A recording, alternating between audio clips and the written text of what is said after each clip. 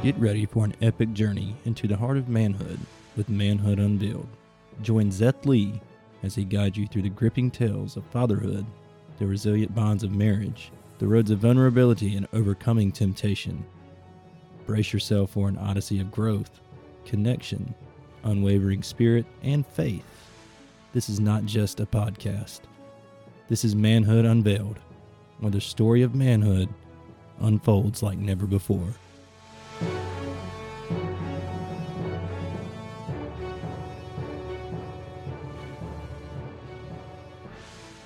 Hello and welcome into episode number 2 of Manhood Unveiled. I am your host, Zeth Lee, and I would like to personally thank you for stopping in for the second episode.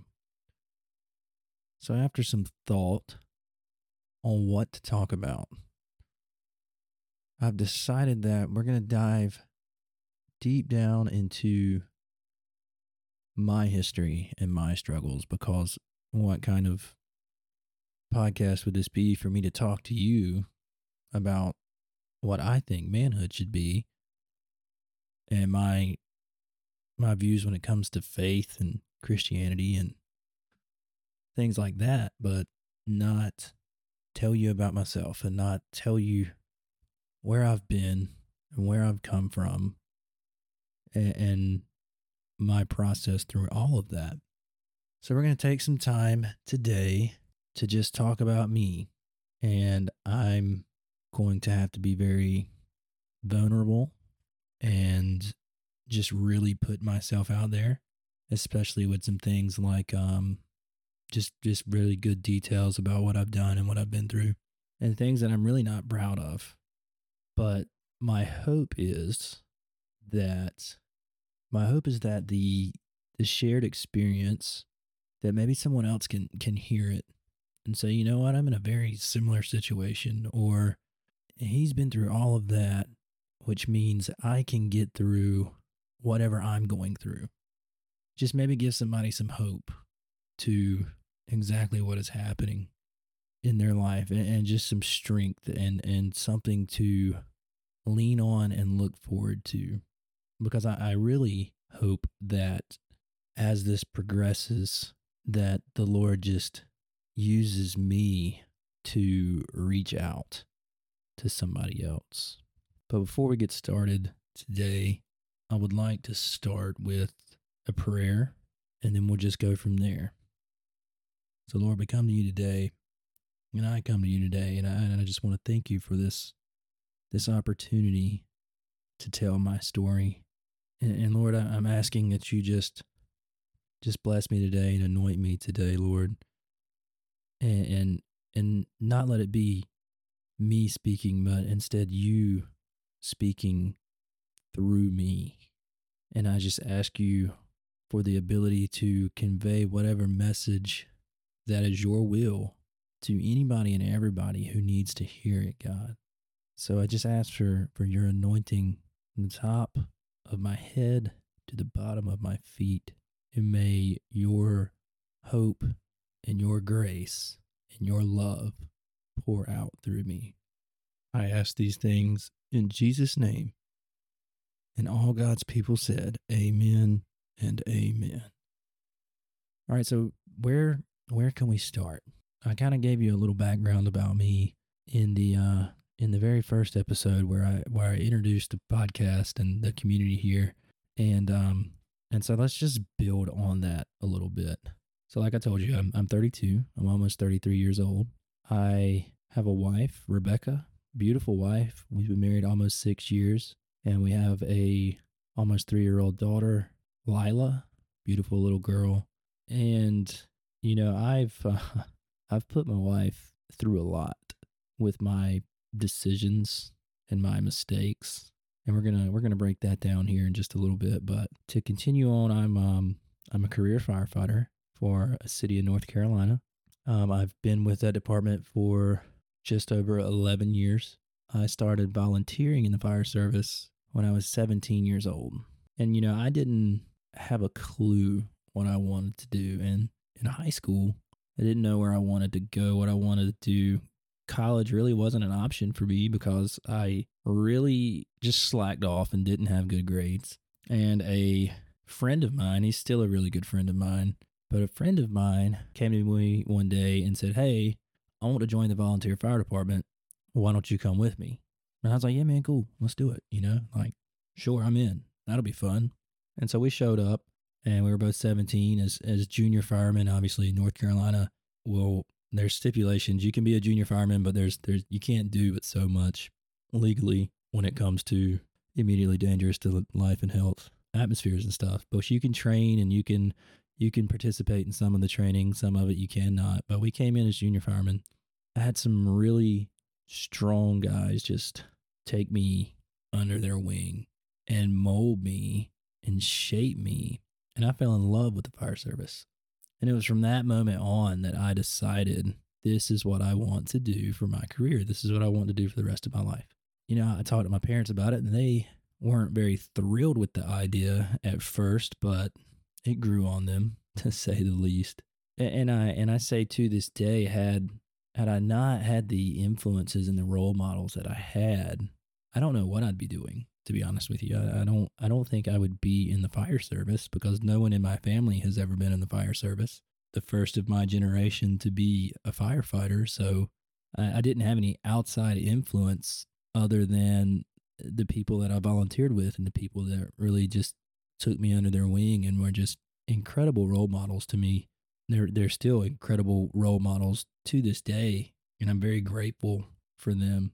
So as we transitioned out of high school, I had applied for a local community college's fire academy, and I got accepted, and I went through the academy, got all my certifications that I needed, and then I started looking for jobs, and the only other certification I needed at that time was my EMT certification, which I was working on and struggling with.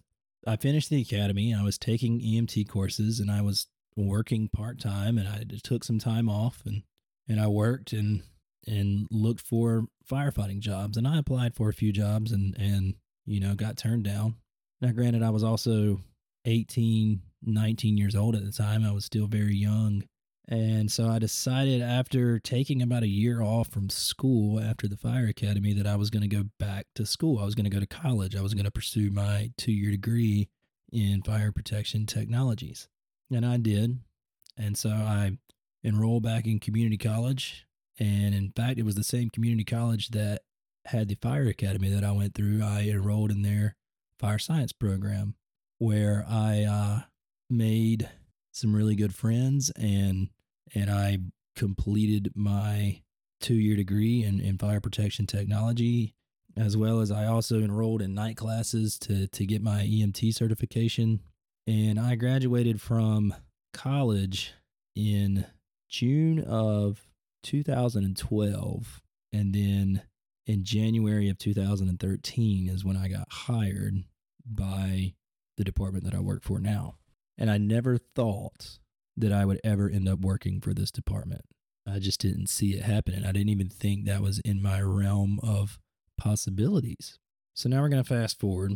I have my career in the fire service. I met my wife, Rebecca.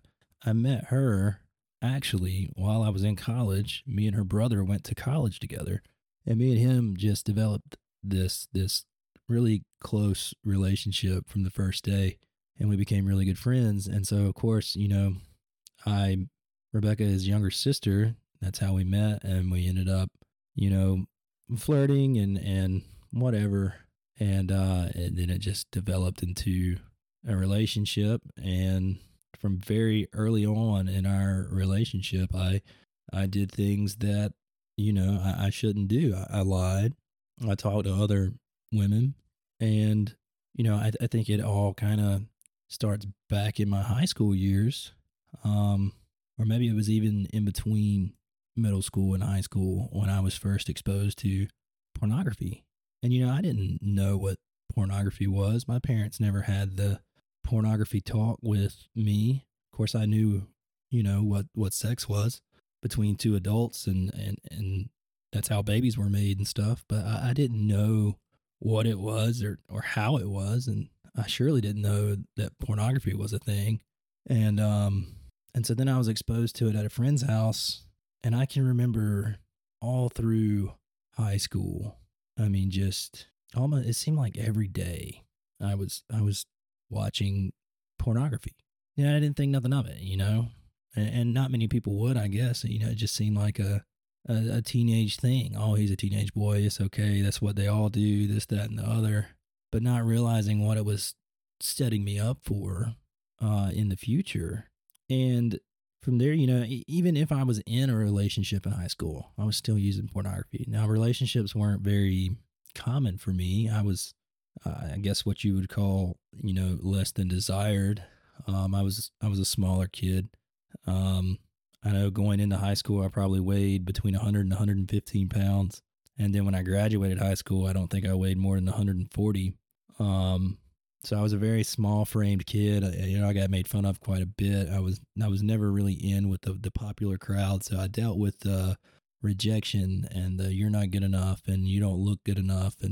And I got picked on for my size and I just, you find a way to cope and you find a way to move forward. And so I ended up making friends, of course, who, didn't make me feel that way.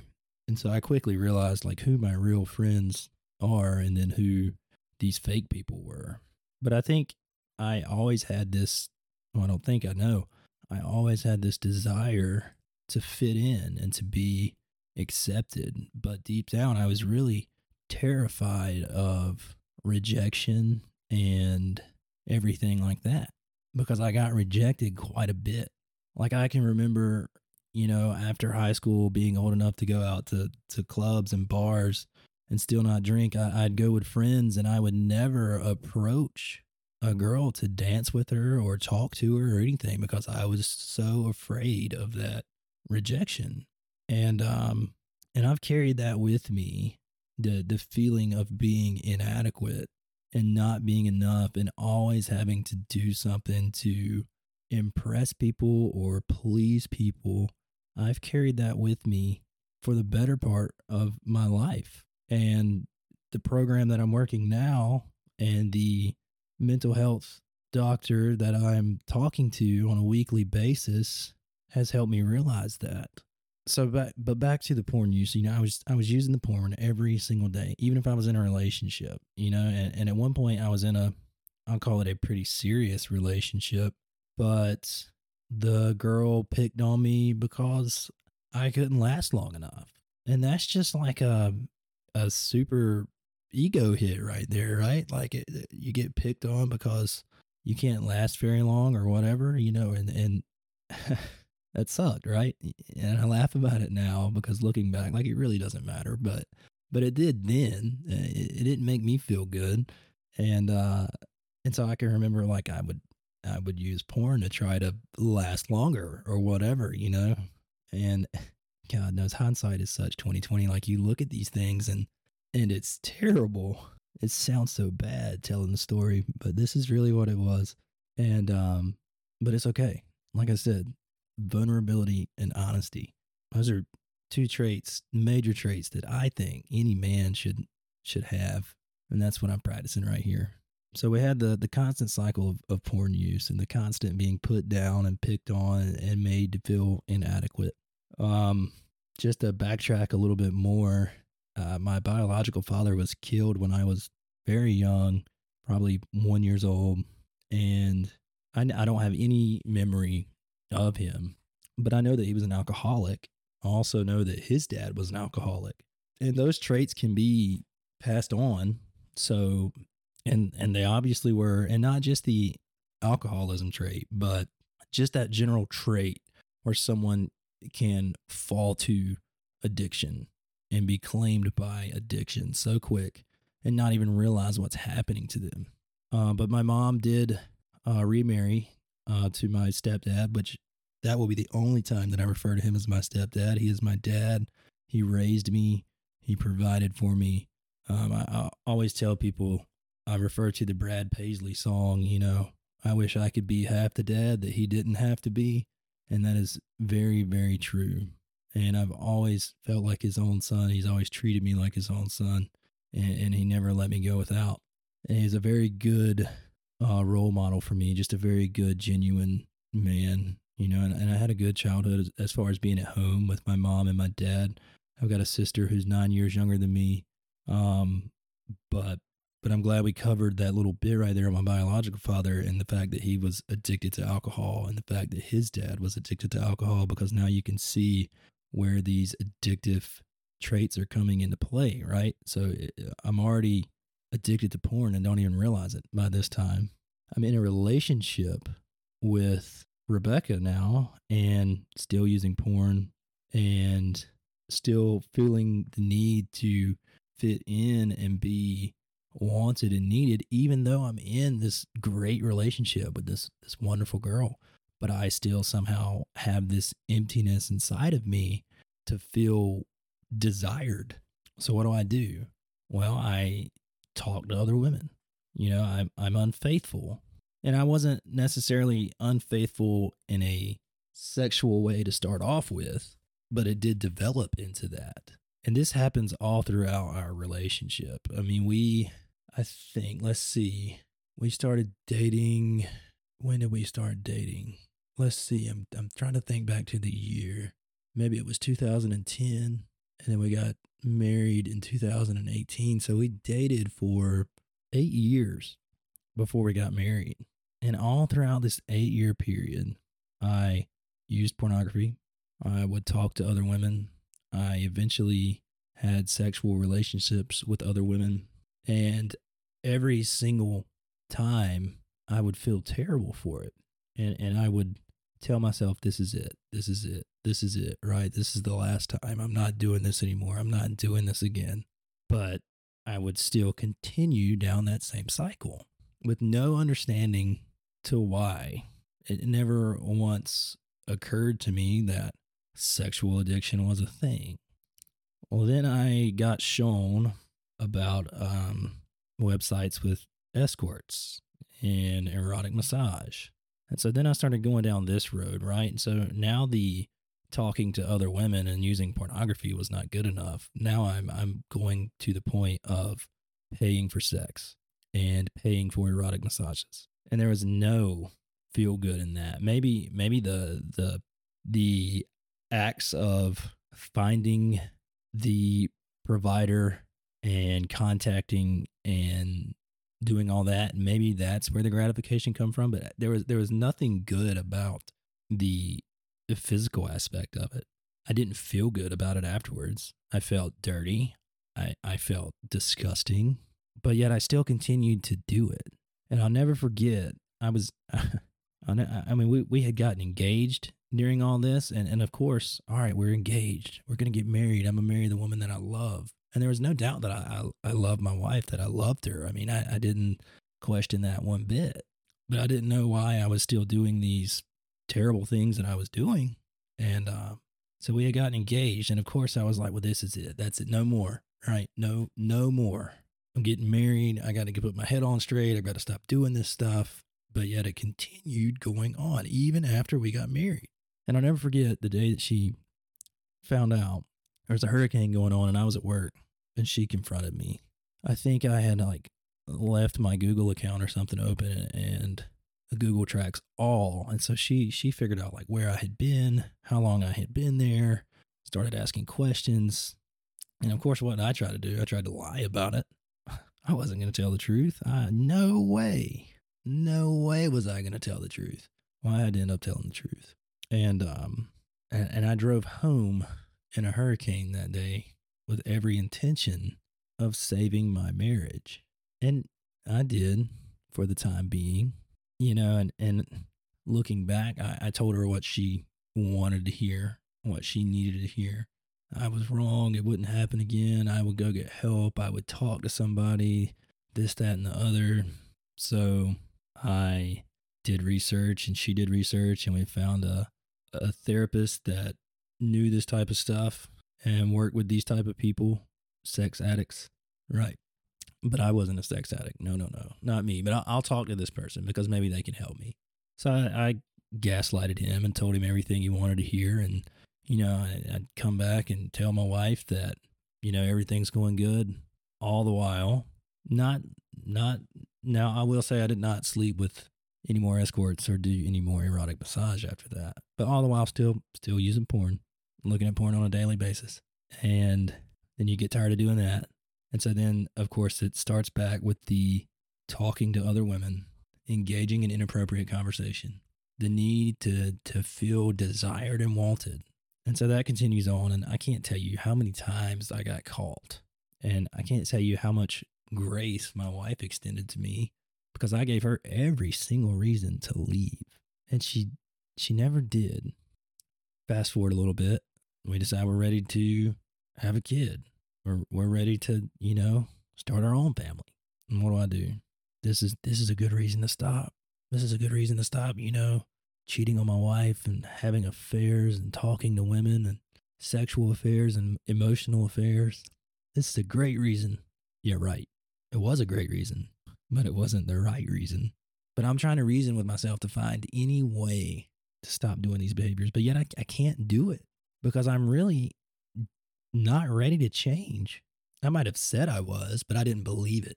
I didn't want to change from within. I did not want to make those changes. But I also knew what needed to be done. I knew that I needed to change. I just wasn't ready to do that. I guess I wasn't ready to give up that part of my life. So while my wife's pregnant, I'm still doing the same stupid stuff, using porn. I'm having emotional and sexual affairs with other women while my wife was pregnant too. Like, that's terrible. So then fast forward through the pregnancy, we have our little girl. We have Lila.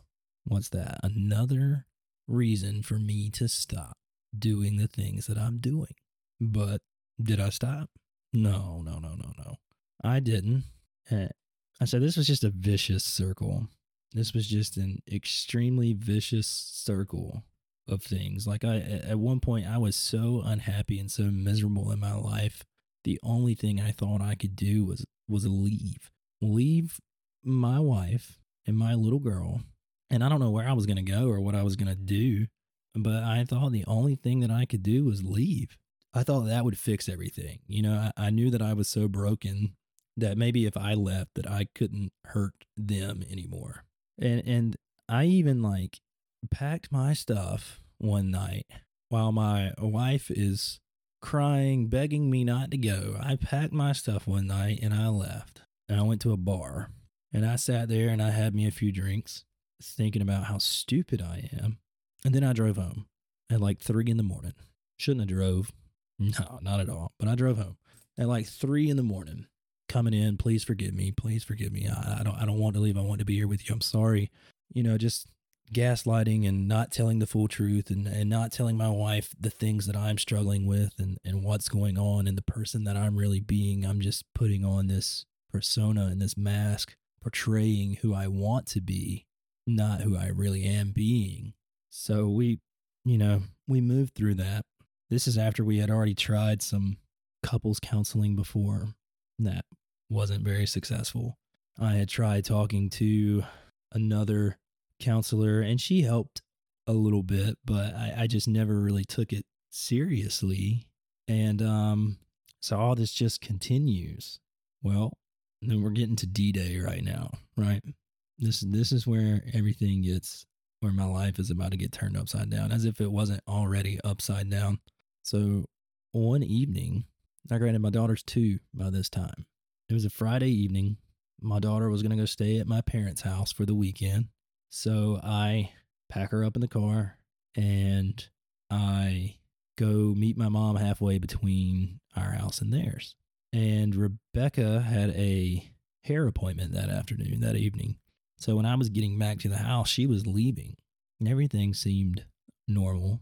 And I used to be pretty big into streaming, and I had a Twitch channel, and I would stream video games from my computer on Twitch. And so I was like, okay, well, she's going out to get her hair done.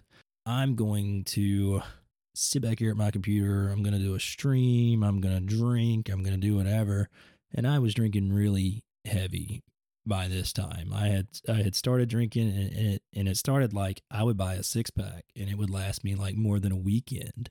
And then over the course of the years, I remember when we first got married, I used to hardly drink at all.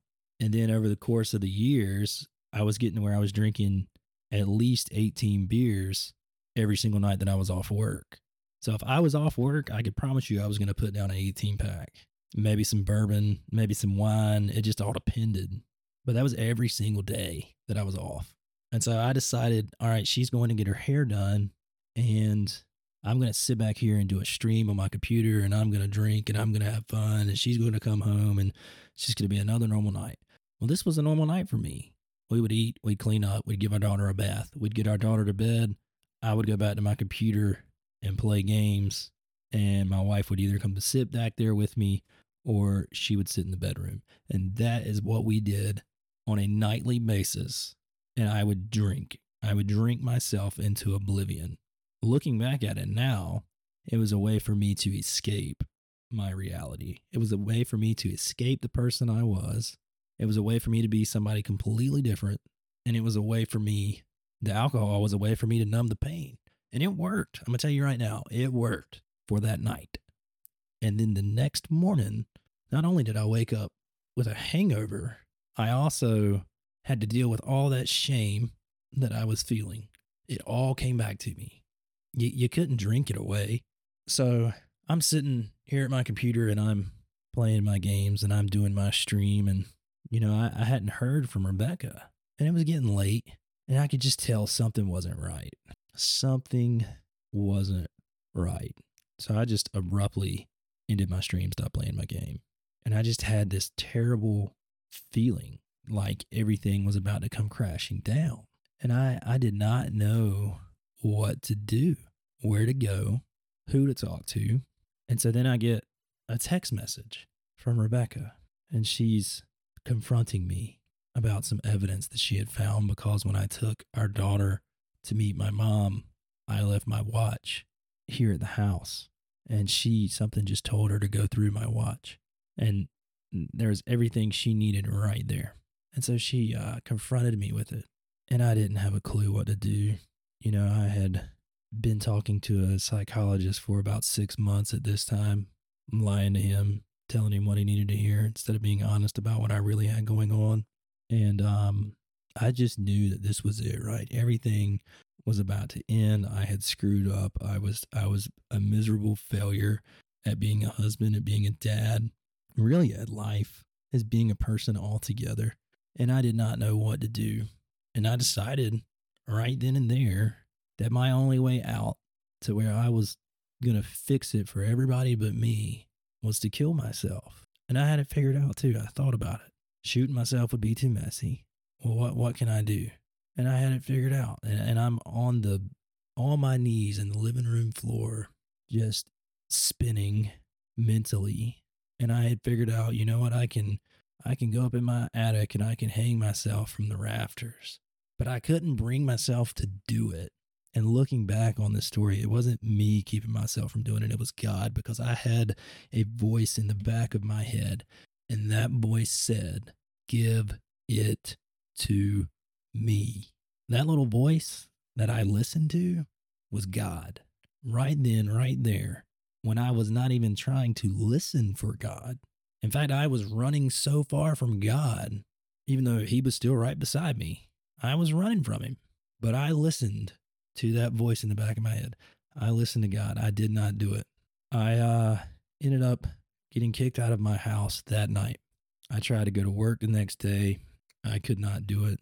I could not stay there. I ended up coming home sick, but I couldn't go home. Where was I supposed to go? Like, I had planned on not telling anybody about this. I was going to live in my car. I didn't know what to do.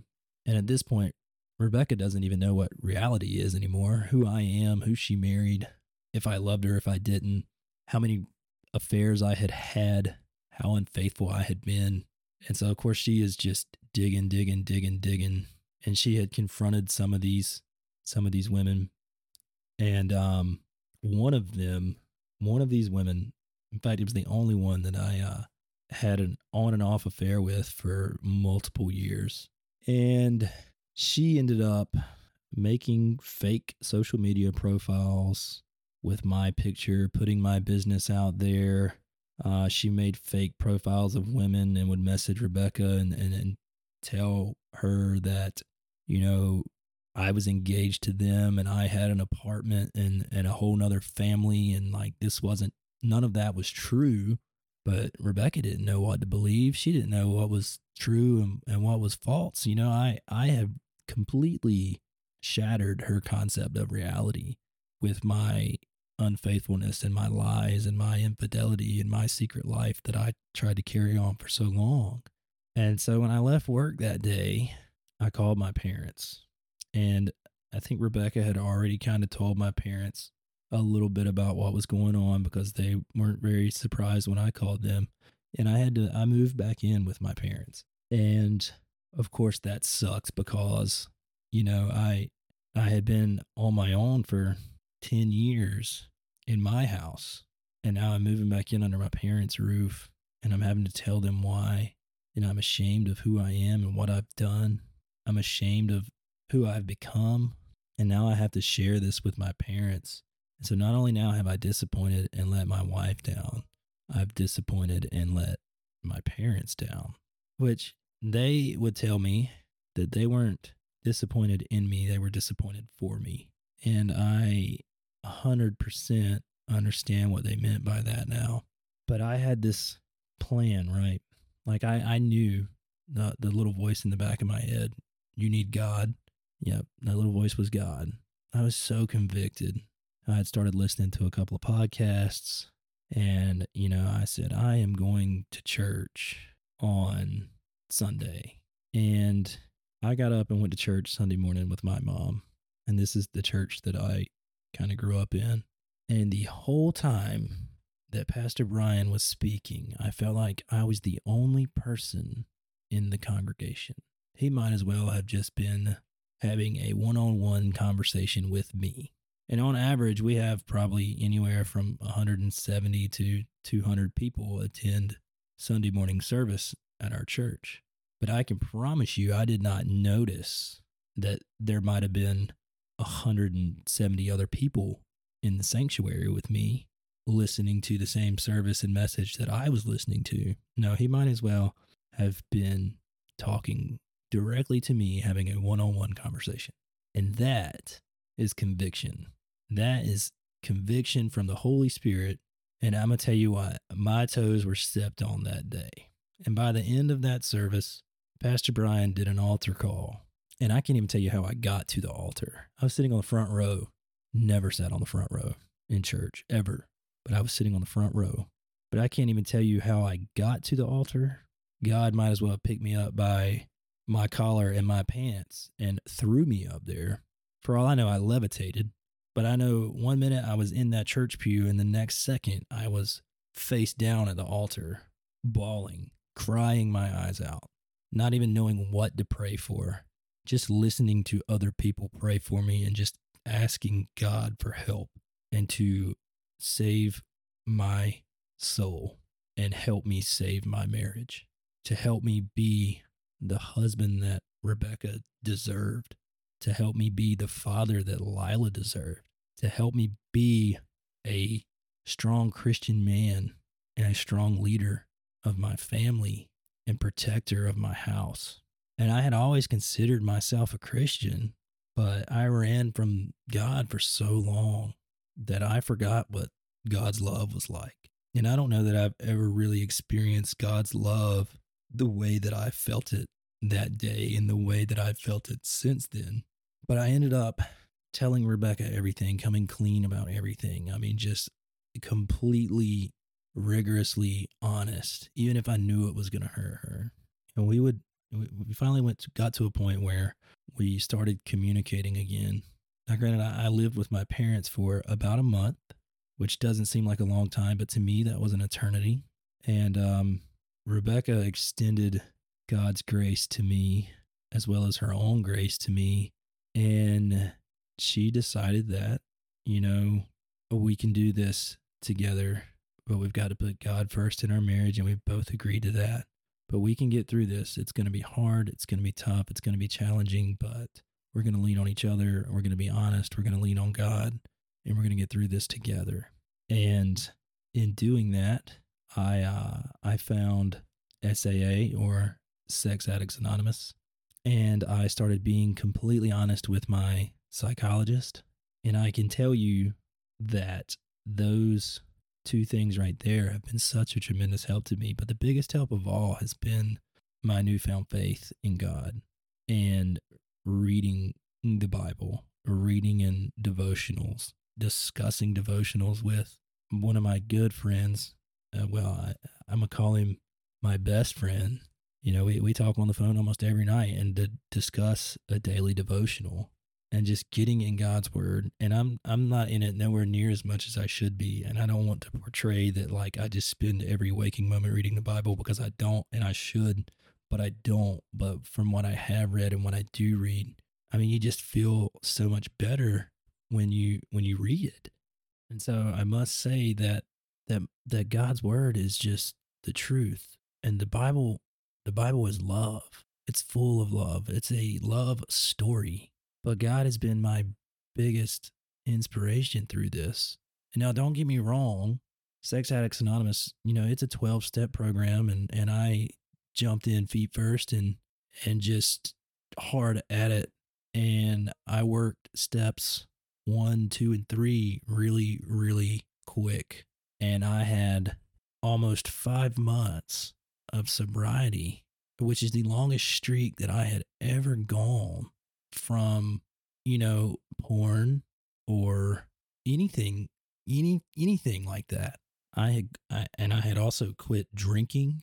And now every once in a while I will drink socially, or I'll have a glass of wine with dinner with my wife, but I'm not drinking 18 beers a night anymore. And I can't tell you how much better I feel just from the fog from alcohol just being lifted off of me. And you don't recognize that you're in that fog until after you get out of it. But I experienced almost 5 months of sobriety from compulsive sexual behavior. And then I had a slip out of nowhere. And instead of sticking to my sobriety plan or calling somebody or realizing that, you know, I was in my middle circle, and just to explain on that a little bit, our middle circle is, you know, our slippery slope. So we've got 3 circles. You've got your inner circle behaviors, which are, if you act out any one of those behaviors, you've lost your sobriety right then and there. You've got your middle circle behaviors, which are your slippery slope. They more than likely lead to your inner circle behaviors. And then you have your outer circle behaviors, which are what you're supposed to stay in. They're healthy things for you to do. Like for me, my outer circle, spending time with my family, cooking, you know, hobbies, or anything like that. Just anything that you can fill your time with positive things, going to church, Bible study, you know, surrounding yourself with good people, hanging out with good friends, having good influences and good role models in your life, just any of that. But I had gone through a stressful time where I was worried about finances, where I was worried about my health, where I was worried about other things. And so I started to slip back into that middle circle and look for ways to cope with those stresses. And then before I knew it, I had lost my sobriety. Well, my wife found out. And what did I do? I lied about it. So not only did I act out with one of my inner circle behaviors, I then turned around and lied about it when I had told myself and told my wife and told other people that I was going to be honest from here on out, which this is just a very strong, see, what word am I looking for here? A very strong reminder that it doesn't matter how long you've been sober from anything, that the addict in you and the part of your personality that allows you to be addicted to something or depend on something else to make you happy is still very strong in there. And you have to be aware of that at all times. And you have to be very self-aware of what kind of situations you're putting yourself in, so that you can not allow yourself to try to self-medicate or cope with things in your old way. And that's really hard to do because you've done it for so long. And now you're trying to completely reverse that and do things completely different. And habits are hard to break. But I lied about it. But in the middle of my lie about it, I realized, why are you doing this? Why are you lying? Just tell the truth. And so then I came clean. And this this right here, what I'm talking about right now, was about a month ago. And so then it almost feels like we have to restart from square one, right? Like I lied, I was being honest, and then I lied. So then what else have I lied about? And it just brought up a bunch of triggering things for my wife. And so we've had to navigate this again. And it's just been it's a very difficult process. It's a very hard process. Changing is a very hard process. No matter what you're changing, change is hard. Now, to try to change to be a better person, whoa, because you have to undo years of behaviors, years of stuff that you taught yourself, years of bad skill, and now you're trying to undo all of that. But I will say that SAA is such a strong program because instead of isolating and pushing people away and being ashamed of who I was, that program showed me love. It showed me compassion. It showed me empathy. But most importantly, it showed me that I was not alone. And it showed me that God can do all of these things if you have faith and rely on Him. Let go and let God is completely real, and it's hard to do. But that's where I'm at in my recovery right now. I've started to work step 4. I have kind of come to a lull on step 4 because step 4 is very hard. And that's something that we can talk about in a later episode. We can definitely talk about the steps and what they mean. I want to share that with the community as well. But I really wanted to, in this episode, I wanted to share my struggles and my story from what I was doing to where I was at, to my thoughts of killing myself because I thought that was the only way out, to where I am now. And I can tell you without a shadow of a doubt that I am here because of God, and all the glory goes to Him. So maybe you ask yourself, or maybe you're sitting there saying, cool story, bro. What in the world does this have to do with manhood? And what I can tell you is every virtue that I just explained to you, and I'm not even going to call them virtues because they were bad, but everything that I went through, from lying and dishonesty to alcohol addiction, pornography addiction, sexual addiction, infidelity, being manipulating and gaslighting, every bit of that is not good characters that a man should possess. In fact, they're the complete opposite. Running from God. You cannot be a strong man and a leader in this world, especially in today's society, if you're going to run from God. It's just not going to happen. So everything that I just explained to you were the attributes that I'm going to call it a boy. I was behaving like a boy. But everything that I was explaining to you are attributes that a boy has. They are not attributes that make up an honorable man, a strong man. But the attributes that I have shown that every strong man should have. I was vulnerable by telling this story. I was honest. I faced my fears and I faced my past head on. And my past is not something that I regret, nor do I wish to shut the door on it, because I've learned so much from it. I've learned who I should not be, and I've learned what I need to change and the steps that I need to take to get there. And trust me, friends, trust me, it is hard. The mistakes that I've made, it's all hard. Trying to make these changes is difficult in and of itself, but it's okay because, and I learned this from SAA, you want progress. You don't have to achieve perfection right away. And to be honest, we will probably never achieve perfection, but we will always try to make progress towards it. So what I do want to tell you as a man is that you're not alone. If this is something you struggle with, you're not alone. If you have other struggles that don't relate to any of this, you're not alone. And it is okay. It's okay to struggle, and it's okay to admit that you have challenges and struggles that you must overcome, because that is part of being a man. Not pretending like everything's okay when really and truly it's not, but being open, being honest, embracing the suck, embracing your feelings and your emotions, and learning how to cope with those and what to do and how to be a better person. That is what being a man is.